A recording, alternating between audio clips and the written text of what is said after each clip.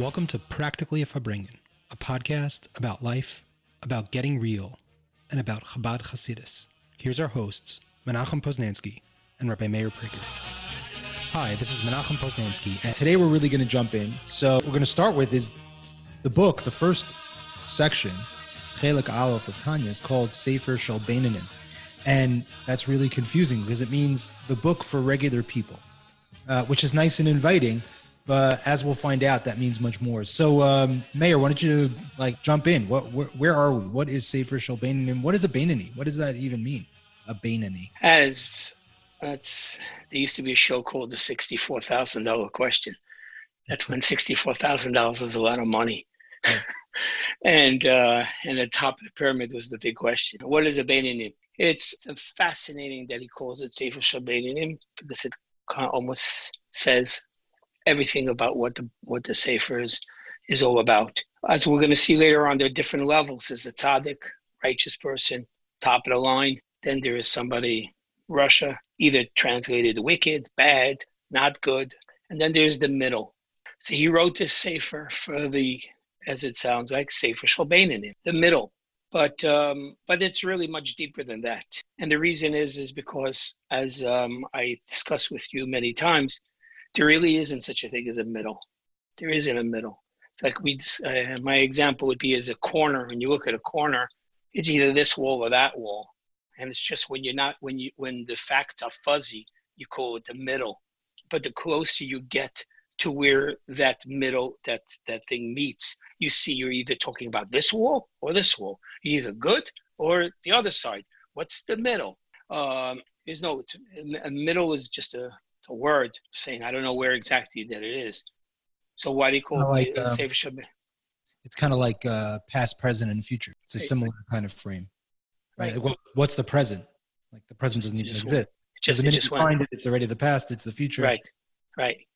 That's interesting. So that's exactly the point. That's the deeper point of what the Beinani is because God put us in this world, and with a mission. And that mission is going to transform us to something else. And that's always available to us. It's always available that with one moment, one choice, you can change completely. The Rambam says an amazing foundation of how a Jew should live his life.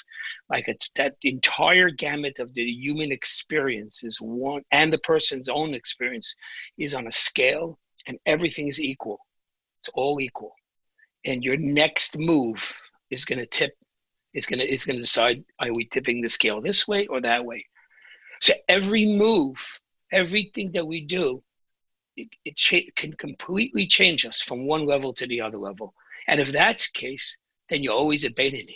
And how to deal with that and how to live with that. So it's not just is going to be. There are such people as tzaddikim, holy people, and there are some people who are on the other side. But even in their experience, they're going to have a Beinani experience. It's going to be a moment that they change completely, totally different.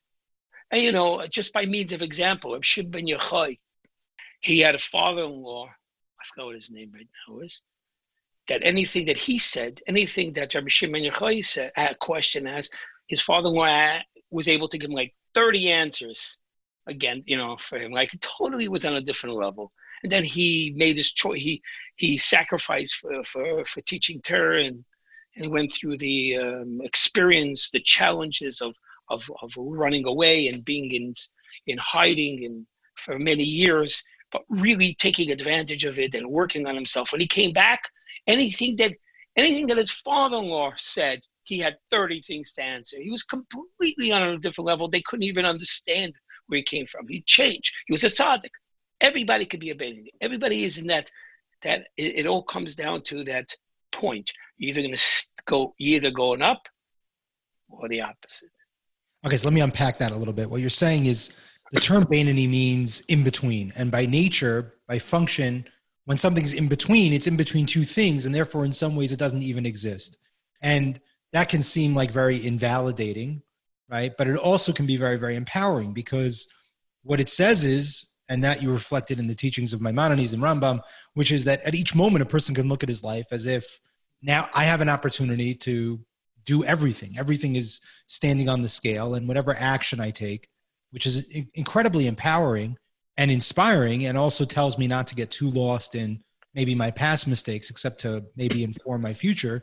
But like, now is the time. Now is the time, the present, like we were saying, which, you know, the present doesn't exist either, because it kind of exists in between, in that space between the future and the past.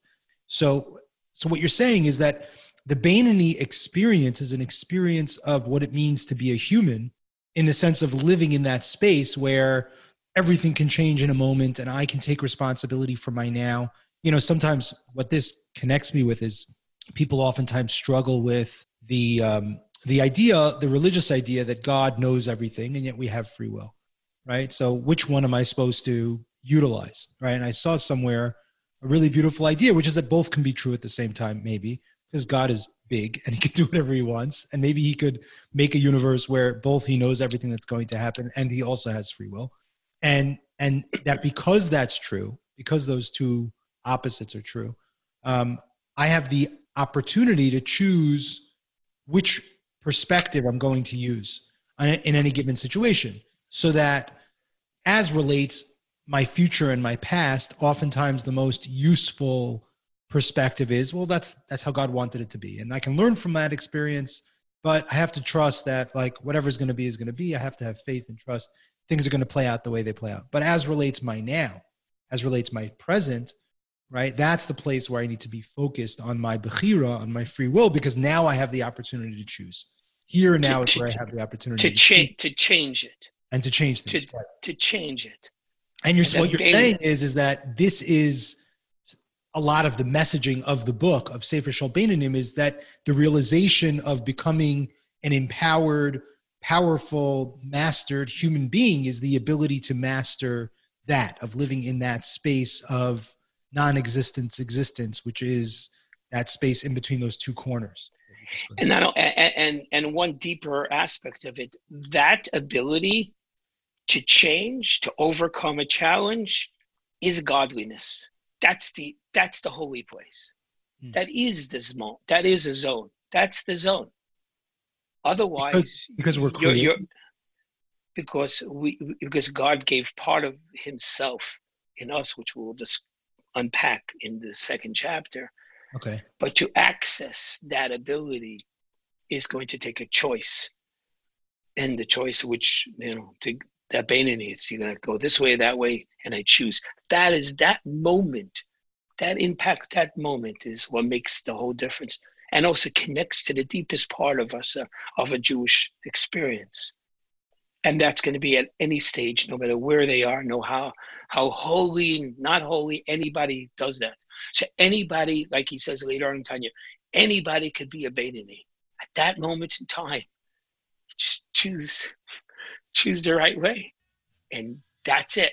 At that moment, you can't get a holier moment than choosing right and wrong at that particular moment, whenever that moment is, and it's all the time. So it's like a seize the moment and do what's right program. And the choice and the overcome, when these two realities, the world and spirituality, come together, and the world could be also a normal version of Yiddishkeit. This is what I do. I get up in the morning, I do this, everything becomes, programmable, became a program. And then there's the next level. Between that and that corner, that's the Beinoni. Now, which wall are you going to be on?